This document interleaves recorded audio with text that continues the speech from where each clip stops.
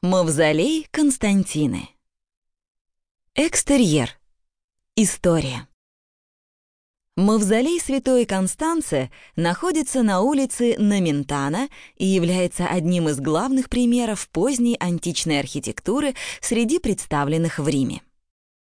Мавзолей святой Констанции находится на улице Номентана и является одним из главных примеров поздней античной архитектуры среди представленных в Риме.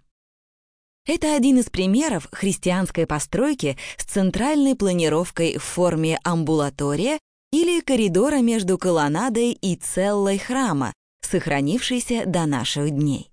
В основе его архитектуры выдающиеся римские образцы, такие как пантеон, но сама структура является инновационной в части кольцевых концентрических пространств, заимствованных у ротонды храма Гроба Господня, сооружения, построенного в Иерусалиме тем же Константином и его матерью Еленой.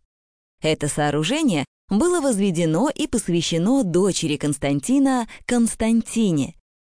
Точная датировка постройки неизвестна, имеются только косвенные данные. Большинство исследователей предлагают 337-350 года, время, когда Константина жила в Риме. Известны предпринимавшиеся в 1993-2003 годах попытки передатировать постройку второй половины IV века.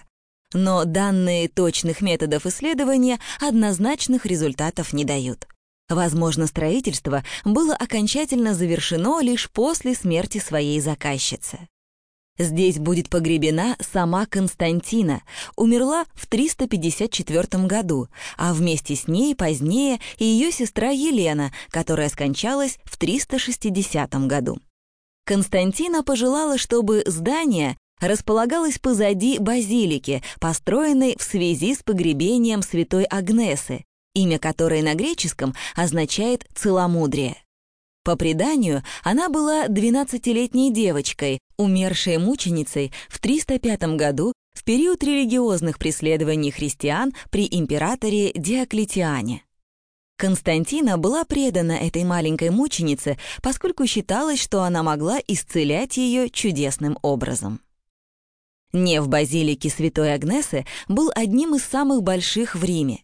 Базилика и ее амбулаторий, они не сохранились до наших дней, были очень просторными и использовались для проведения различных религиозных церемоний в 358, 368 и 419 годах.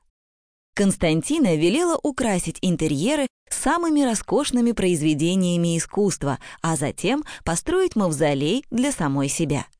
Церковь, которую мы видим сегодня, Сан-Аньези-Фуори-Лемура, не является первоначальной церковью святой Агнесы, а лишь перестройкой VII века, когда папа Гонорий I решил воздвигнуть новую постройку на месте уже разрушенной Константиновой базилики.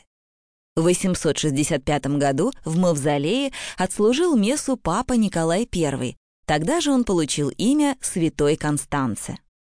Мавзолей становится баптистарием базилики святой Аньезы, затем в 1256 году становится независимой церковью, посвященной святой Констанции, имя, которое дочь императора получает в год официальной канонизации.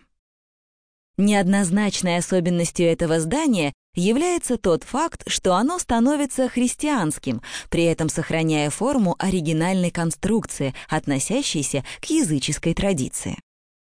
В 1620 году по воле кардинала Фабрицио Вирали мозаичное украшение купола было убрано и заменено на скромные фрески, поскольку оно было сильно повреждено. Свидетельства о мозаичном украшении сохранились лишь в иконографии.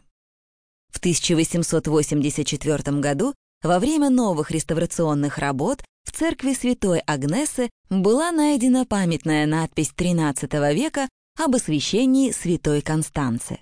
На сегодняшний день церковь широко используется для свадебных церемоний, ее очень ценят за торжественный и величественный внешний вид.